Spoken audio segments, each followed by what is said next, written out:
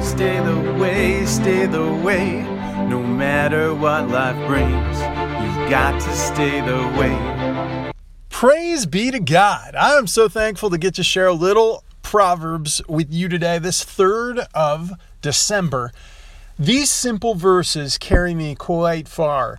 Verse 5 of chapter 3, trust in the Lord with all thine heart, and lean not on thine own understanding. In all thy ways acknowledge him, and he shall direct your paths. What a glorious thing to point to Jesus and ask him for direction. Now we get all kinds of qualifications and, well, can you really trust that? And you know what? The Word of God has never led me astray. I've led me astray. But trusting in Jesus has rescued me from all kinds of miseries, and it's given me eternal life. And I'd pray that for you too.